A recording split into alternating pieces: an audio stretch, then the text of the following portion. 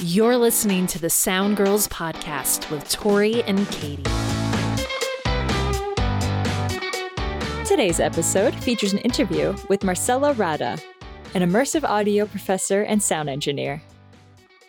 Marcela Rada has several years of experience as a sound engineer, recording, editing, mixing, and mastering audio for independent artists.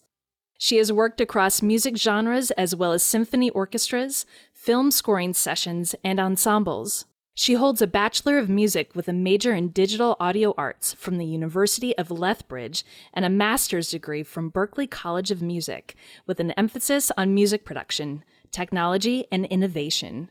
Her master's thesis focused on immersive audio and its application to 360 videos for virtual reality and social media platforms.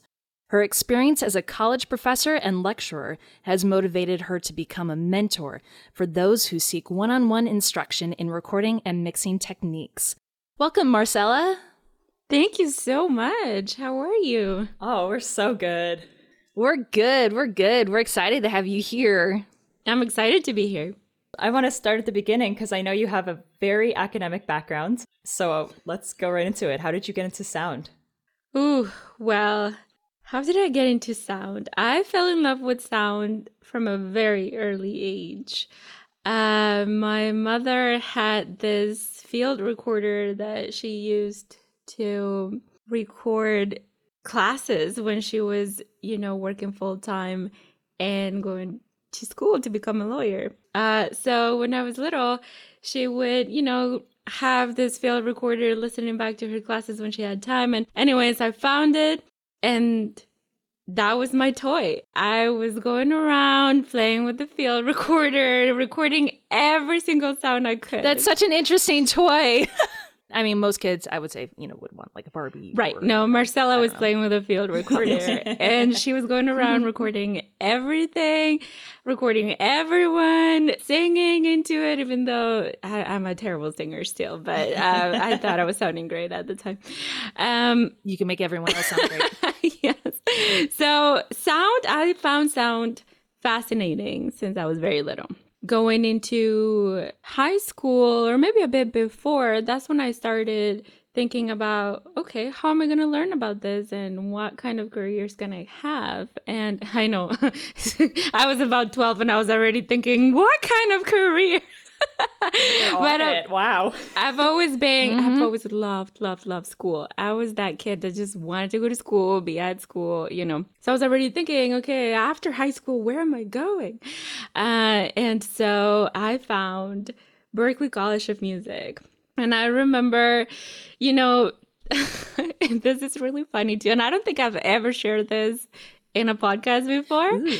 But right here for the first time. 12-year-old Marcela was listening to progressive metal and I was really into Dream Theater. and I found out that they went to Berklee and I was like, that's where I need to be, So anyways, fast forward a few years, I found out, I think my job in the music industry would be as a sound engineer, recording music, right? I was in bands and, I played a few instruments, but I realized that I am not a performer. I wanted to be behind the scenes and I wanted to record it. And I'm very, very tech oriented, right?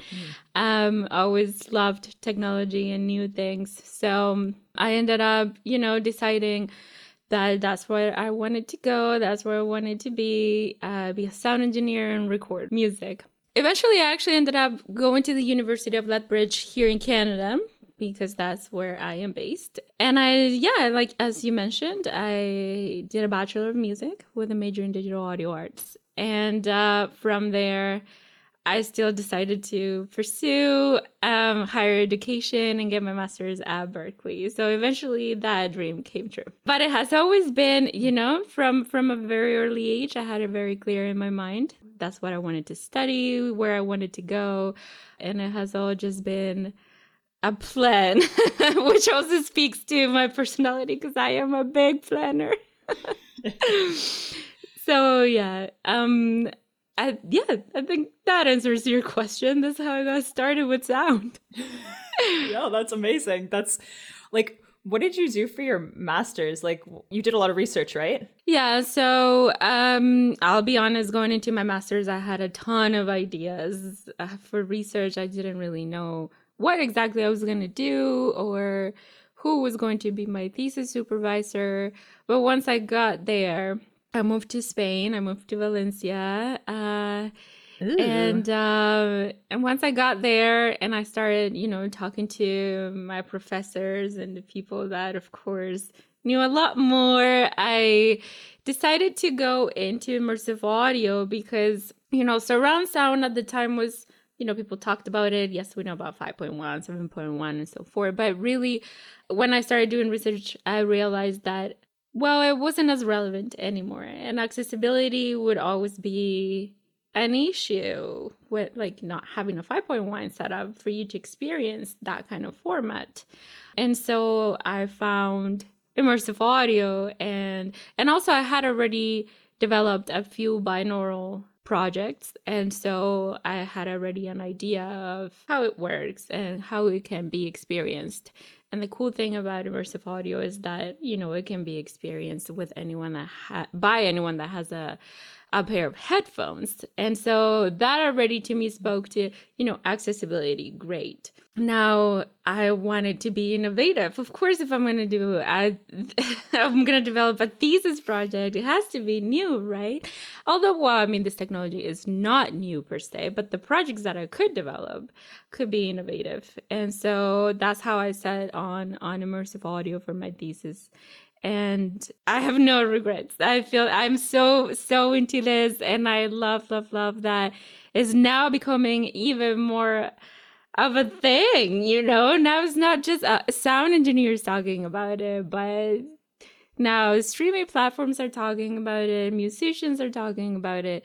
So it's going into a very positive direction, which is what I predicted when I presented my thesis, right? I said, this is the next telling thing. the future. I'm telling you, when you're talking about something, you're like, believe me, this is it. And people are like, nah.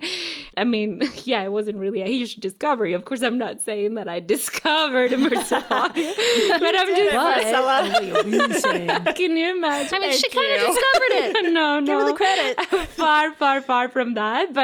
But of course, when you do defend your thesis, you do have to speak about why it's relevant. Right. So tell me, how are you using immersive audio in what you're doing today? So I am an audio engineer, but I am also an educator. And now most of my time is focused on educating. I do a lot of freelance work too, but I do have a huge passion for teaching and sharing knowledge. So what I'm doing is I'm teaching master classes. I'm finding out tools that I can present people with to get started. I teach my students, and it's actually really fun for me especially, to provide the tools and then see what people do with them. I just absolutely love to maybe inspire. And I love to just kind of present the tools, inspire people, and then just watch them create. Because at the end of the day, I did mention that I'm a very technical person, and I take on that role. So when it comes to creativity, I do consider myself to be a creative person. However, I spend more time researching and educating, and hopefully watch the creations and enjoy them. Probably in the near future, I will have to take on the other role and actually keep on mixing and creating content. But as of now, a lot of people want to learn, and I want to make myself available to actually teach. That's great. And that's such an exciting feeling too, when it's kind of like you're duplicating yourself almost, but you're seeing, now everything that you've learned being passed on. And like you said, you're just, you're amazed at, what your students are going to create, because you have no idea. And it's just, exactly. That's what I'm interested really in. exciting. Yeah. Seeing what are they making? Exactly. So seeing people, use the same tools but create completely different things is very, very exciting. And then watch them go on to or find their career path, and I'm not just talking about immersive audio, but being an educator in general does give you that I don't want to say satisfaction, but it's kind of like, that feeling of accomplishment when you when you can inspire and when you see your students finding that career path that they were so confused about at the beginning. I love seeing that's that. right for them. Yeah. I take pride in that, and I feel when they come to me and say, okay, this is what I want to do for sure, and they show me their song or they show me their mix, or then I love that feeling. So that's how I know that I'm doing what I need to be doing. Totally. Well, we need more people like you. So I'm glad you're out there teaching everyone. Yeah, absolutely. Thanks. I'm curious, like what kind of, because you're giving them the tools, and I know you mentioned before in another interview that there's so much room for innovation with these tools. Mm-hmm. So like, what are you seeing your students do? And like, what did you do for your project when you knew you had to kind of innovate with these tools? Right. So what I did for my thesis was a series of videos of musical performances, usually orchestral recordings that were filmed with 360 cameras and recorded with ambisonic microphones and spot microphones as well. And so my goal was to take the audience, or the viewer or the person that was experiencing my project, my goal was to take them into this performance where they would be right in the middle of it and they would just experience it as if they were there. So imagine you go and see a string quartet or even a full symphony orchestra. You're always, in the audience watching from afar. Imagine if you were standing right in the middle of it for the whole performance, right in front of the conductor. Sounds like a dream. And I'm speaking people that are obviously not part of a symphony and playing with them, right? But as someone who just enjoys watching, imagine that I could take you right to the middle of it, and you could move your head around, and that's it's. The idea is that it sounds realistic, right? That if I am, let's say, from the conductor's perspective, and the violins are going to be on my left, and the viola is right in front of me, and the cello is on the right? That's how you should hear it through, with immersive audio and a VR set, because the 360 video would allow you to actually place yourself in the middle of the performance, and using a VR set, and then the audio is supposed to make it even more realistic. So when you move your head around, you do hear that where the violins where they're supposed to be according to what you're watching. So those are the kind of projects that I developed and experimented with. Of course, I experimented with different microphone placement techniques, different plugins, different types of mixes. So yeah, that was really cool. And it ranged from just, as I mentioned, a string quartet to a full orchestra. So that was really, really cool. I'm literally in awe. We were talking a little bit before, we jumped on together I've mixed live orchestras, but for me, when I mix a live orchestra, I take the studio recording as my guide, as this is how it should sound, and then adapt it in the live setting. So I am completely in awe of what you've done and, what you're doing just with that to create that environment where you feel like, you are the conductor, that you have the orchestra exactly, popping up, exactly where they should be in the mix. And right. And that was challenging because amazing. Of course, there are all these guidelines of how this music is mixed and how it's panned, and now you're kind of breaking the rules. But that's what it means to be an innovator, break the rules, create new things. So tell me how you break the rules, because you're the creative side, but you're also the technical side. So give us a little bit more on the technical side, tell us a little bit more of, the magic that was used to create. Okay. On the technical side, I would say used a lot more microphones than you normally would. Yeah. And, you know, you usually have maybe your Decatry. And of course, depending on where you're recording, well, you'll have more microphones or less. But for me, through this research, I started using a lot of spot microphones so I could really just isolate sources. The reason why I wanted to isolate audio signals is because if I wanted to place them in a very specific spot, I wanted to avoid bleed from another microphone that might otherwise be somewhere else. And so to be able to really place an instrument in a specific location in that 360 sound field, you need a very direct sound. And of course, recording with cardioid microphones, supercardioid or hypercardioid even, polar patterns is important, and it might not be something that you normally do or recording during a common orchestra recording. So yeah, maybe just the amount of microphones, the type of microphones that I used, and also, of course, using an ambisonic microphone, because at the end of the day, that's also not it's not common practice to place an ambisonic microphone in the middle of the performance. For some of these performances, I ended up just using the ambisonic microphone. Like, I had spot mics and I had an ambisonic microphone right in the middle.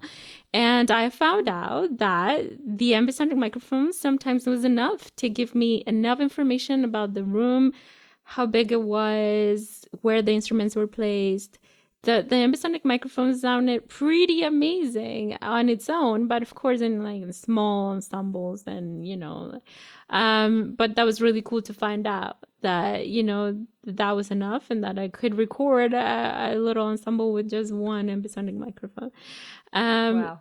That's really so that cool. was really cool. But yeah, if you do have a lot of sources, then you do need, I found anyways, that you do need quite a few spot mics and you gotta play with all of that. When it comes to orchestral music, though, I would say that it is harder. It's a very subtle result, right? Because we're talking about organic instruments that are all playing around same frequencies or fundamental frequencies in that frequency spectrum. So it is hard to completely isolate or to create a very harsh, change in the mix. While like we're talking about electronic elements, well, those are easier to move around and isolate.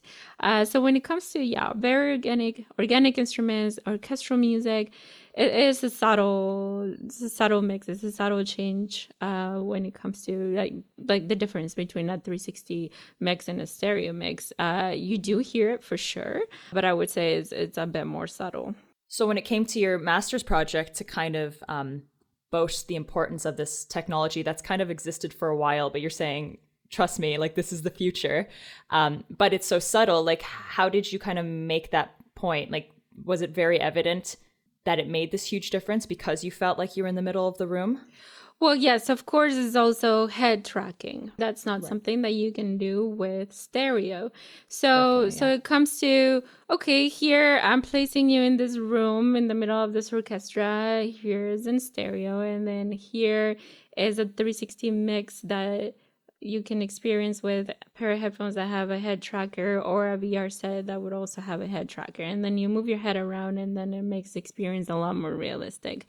So that's kind of it, really, that it just allows for a more realistic experience. No, I love the accessibility factor in all of this. Everyone kind of should be able to experience a lot of musical events and beyond that, like storytelling events, how immersive it can be just through a pair of headphones. I think that's really sweet. Yeah. I guess you would need the head tracker, right, as well? But a lot of these earbuds are now being built with a head tracker. So we're already moving in that direction as well. I was just thinking with the pandemic, that must have been a cool opportunity, at least to open the door more towards those experiences, since, say, you couldn't go into a music hall and see a symphony orchestra. Now you could be at home, you could have, you could, just basically be in the middle of that location, in that environment, by what you're doing. Yes, exactly. The pandemic started and I'm like,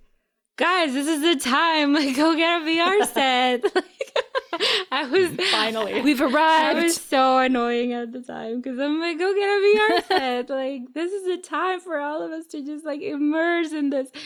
And it didn't really go there. I really thought that everyone would get a VR set and we'll all be in this virtual world finally. But no. not yet. And I don't know if we will get there when it comes to VR. I feel that, it's a big change. Not everyone is ready for that. I get that. What projects are like available out there that you could recommend that we could experience now that would kind of sell what immersive audio is all about? Like, what really excites you that's available out there? What really excites me? Well, there is if you have a VR set, there's a ton of 360 videos that you can watch, documentaries that have been like very well done.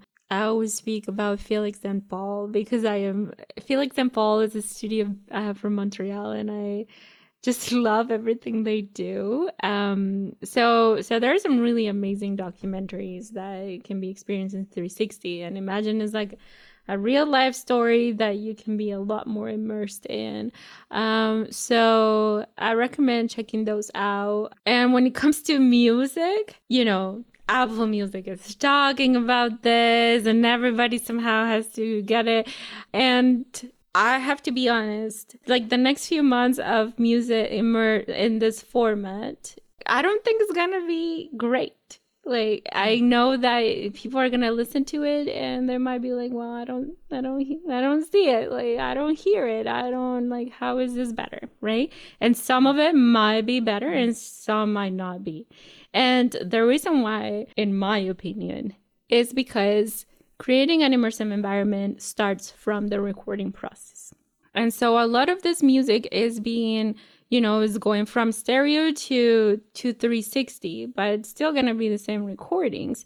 Now, you're adapting from something that was meant to be stereo. And so for that reason, it might not be as effective as if you actually had planned this full album to be an immersive experience, right? So I do want people to keep in mind that, yes, now the content is being created and adapted, and now you're going to be able to experience it through Apple Music, and Tidal has had it actually for a while.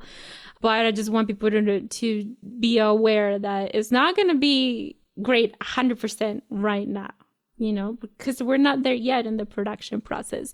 I think once musicians and producers and engineers are all on the same page that this is our goal, we are creating for immersive audio, and we're starting from the recording process and even from the production process, that's when we're going to actually create amazing 360 music. But right now, I do believe that even though it's really cool that the format is now available, a lot of this music that was meant to be stereo is not going to sound great in 360. So it's important to be aware of that. Yeah. I mean, it reminds me kind of like Roma for the Atmos format, because Roma was like kind of made from the ground up with that in mind, rather than just taking a movie and making it Atmos kind of like arbitrarily. It's like the consideration has to be right from the beginning. How do we innovate with this technology rather than just like convert something from, stereo to...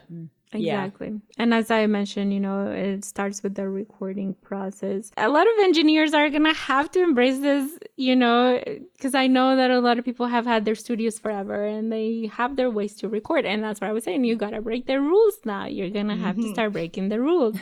But we've always experimented, and we've seen a lot of iconic albums out there have had really crazy stuff that engineers did that experimented with to get that specific sound. So it's no different now, right? But like I said, we just have to have that goal in mind and adapt to it. Again, change as the key word. So when people ask me about immersive audio and the whole thing right now, I just want to make clear, I'm not saying, hey, this is just so much better than stereo.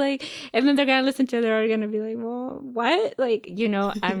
I'm saying we're not 100% there yet, but we're moving in the right direction. Can we talk about you as an educator during the pandemic? Being an educator during the pandemic has been definitely challenging. And being an educator in general is not an easy task, but especially dealing with so much. And we're talking about from technology to people's lives, right? You can't ignore that your students are struggling with a lot of stuff, and then they're trying to pursue an education, but they all have different situations at home. So that's the number one. And then number two, we're trying to adapt to this online format where we have to troubleshoot, where we have to not only teach them the content, but also teach them how all these tools work so they can learn. Back in the fall in 2020, where we're all back into, okay, it's a new school year. Now we're completely online, trying to make it work. It was definitely very challenging to lead a group of people from Zoom and to also help them troubleshoot and keep everybody focused and also get your point across after, all the struggles of Zoom and the microphone not working and the camera and there's just so much that it's now it's, I think we've got to a point where we got it. We were swimming, but I think, just adapting to it, 100% online format was very challenging. Now, there are a lot of tools out there when it comes to, and I'm speaking about audio engineering specifically. There were quite a few tools that I used to make the process a bit more smooth. I used Audio Movers to share audio from my DAW, from Pro Tools, which allows to, share in real time with very little delay in stereo, high quality audio, that type of thing. I used this other software called Soundcheck 2D, and Soundcheck simulates a console and it allows you to show a signal flow path and how it would work, how you would patch an audio signal and have it go through processors and back into the console. So there are some really great tools out there. Still, of course, not the same as being in the recording studio, but I mean, we did what we could with what we had, and that's all you can do. So teaching online didn't only teach me a lot of tech skills, but also interpersonal skills. It's taught me a lot more patience and understanding, and it made me a better person, to be honest with you. It's weird how the pandemic was like horrible, but also kind of it helped us a lot. Like there's a lot of good things that kind of came out, which kind of speaks to the resilience and the ability to adapt of everyone, because school is certainly interesting online. Unrelated to audio, but I will share with you one of the things that I absolutely loved about this pandemic, and is that I don't have to go grocery shopping. I've always hated grocery shopping. I can just have it delivered to my place, and that has been the biggest blessing, because I don't have to go to the grocery store. And you can place an order, and it's like, do you want something from this grocery, like a Publix, an Aldi, and a Sprouts? Yes, I do. Please send me everything that I need from all three of these places, and I don't have to make the trip, and I can just sit home and watch my favorite TV show and hang out with my cats. It saved me so much time. That, if you asked me what's the best thing that came out of this pandemic, I will say I don't have to go grocery shopping. I'm with you. I love it. So what other, because you're talking about tools that you used to transition to virtual teaching during the pandemic, what are some other resources that your students could use to get more involved in this field that aren't necessarily found in the classroom, but could help further their education? Well, there was, of course, an increase in podcasts and YouTube channels and conferences. The conferences, 100%, I will have to say. I could attend a conference in Europe and in the US and in Japan all in 1 week. And that, to me, was just brilliant. Normally I would have had to choose one, but now I could, attend a ton of conferences. They're all virtual. Cheaper. So last year I think I learned more than I did in the 3 years of education, just because the information was so accessible virtually. Lots of resources and a lot of information that was put out there for free. So many people wanted to help and they wanted to share information, and they gave free talks, free master classes. That's really all I did last year. Wow. Just learned from a ton of people. How did you spoke at the AES conference, right? How did that go? I did. Oh, that went amazing. I not only spoke at the conference, I actually coordinated the immersive audio portion of it. And so I was able to put together quite a few panels with brilliant people that spoke about immersive audio, new technology, plugins. But yeah, my masterclass was on immersive audio techniques for beginners, and it was a workshop on how to get started with Reaper and the Facebook 360 Spatial Workstation plugin suite. So that went really great, and lots of people attended this conference. I think last year the attendance was probably lower because no one wanted to attend a conference online, but now we're just so used to this format that it went really, really well. Marcela, what inspires you? Like sound in general or even just art? For me, it's new tools, Every time I see that something new came out, I want to use it. I want to see how it works. I want to see what I can do with it. And I think that's, new technology probably. It's my source of inspiration. Doesn't sound too creative, I know, but really, when I see new tools being developed and when they're out there, I'm that person that contacts companies and developers before they release it, just so I can try it out before. That's so cool. I love that. So literally contacting everyone for demos. But it's cool because I'm at a point in my career where they also contact me to get my feedback. So I love that. Oh, you've made it. That's awesome. So what's one of your most recent experiences, I guess, where someone threw you something and you got to try it out and you were like, whoa. There's a new spatial audio plugin that was actually showcased at the AES convention, and it's called Broadio. And it's just another spatial audio plugin that is actually free. It is a university research-based plugin that's out there for free. And it's super so cool and nerdy. I love that. Yeah, that's the kind of answer that you would expect from me, for sure. Yeah.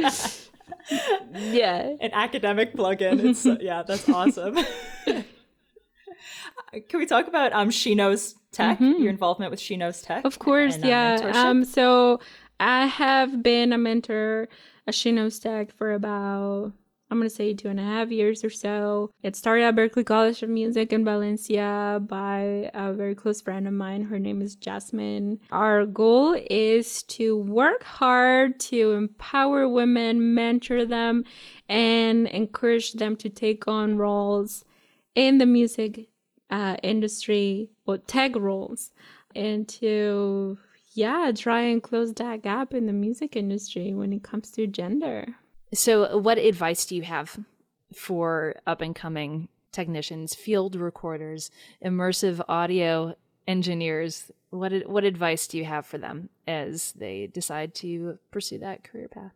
This industry is very much about networking and the connections that you build, sadly, the people that you know. And my advice would be to not burn bridges. I think it's crucial to always, keep good relationships with everyone you meet. Even if you think that you'll never see them again, you probably will, because this industry is so small, I am telling you, that I feel, most of the time I'm actually working with people in Europe, and I'm all the way in Canada, but I'm having meetings with everyone in Europe. So, but it just doesn't feel that they're that far, It just feels like we're all in this community. There's thousands and thousands of us working in the music industry, but it feels so small at the same time.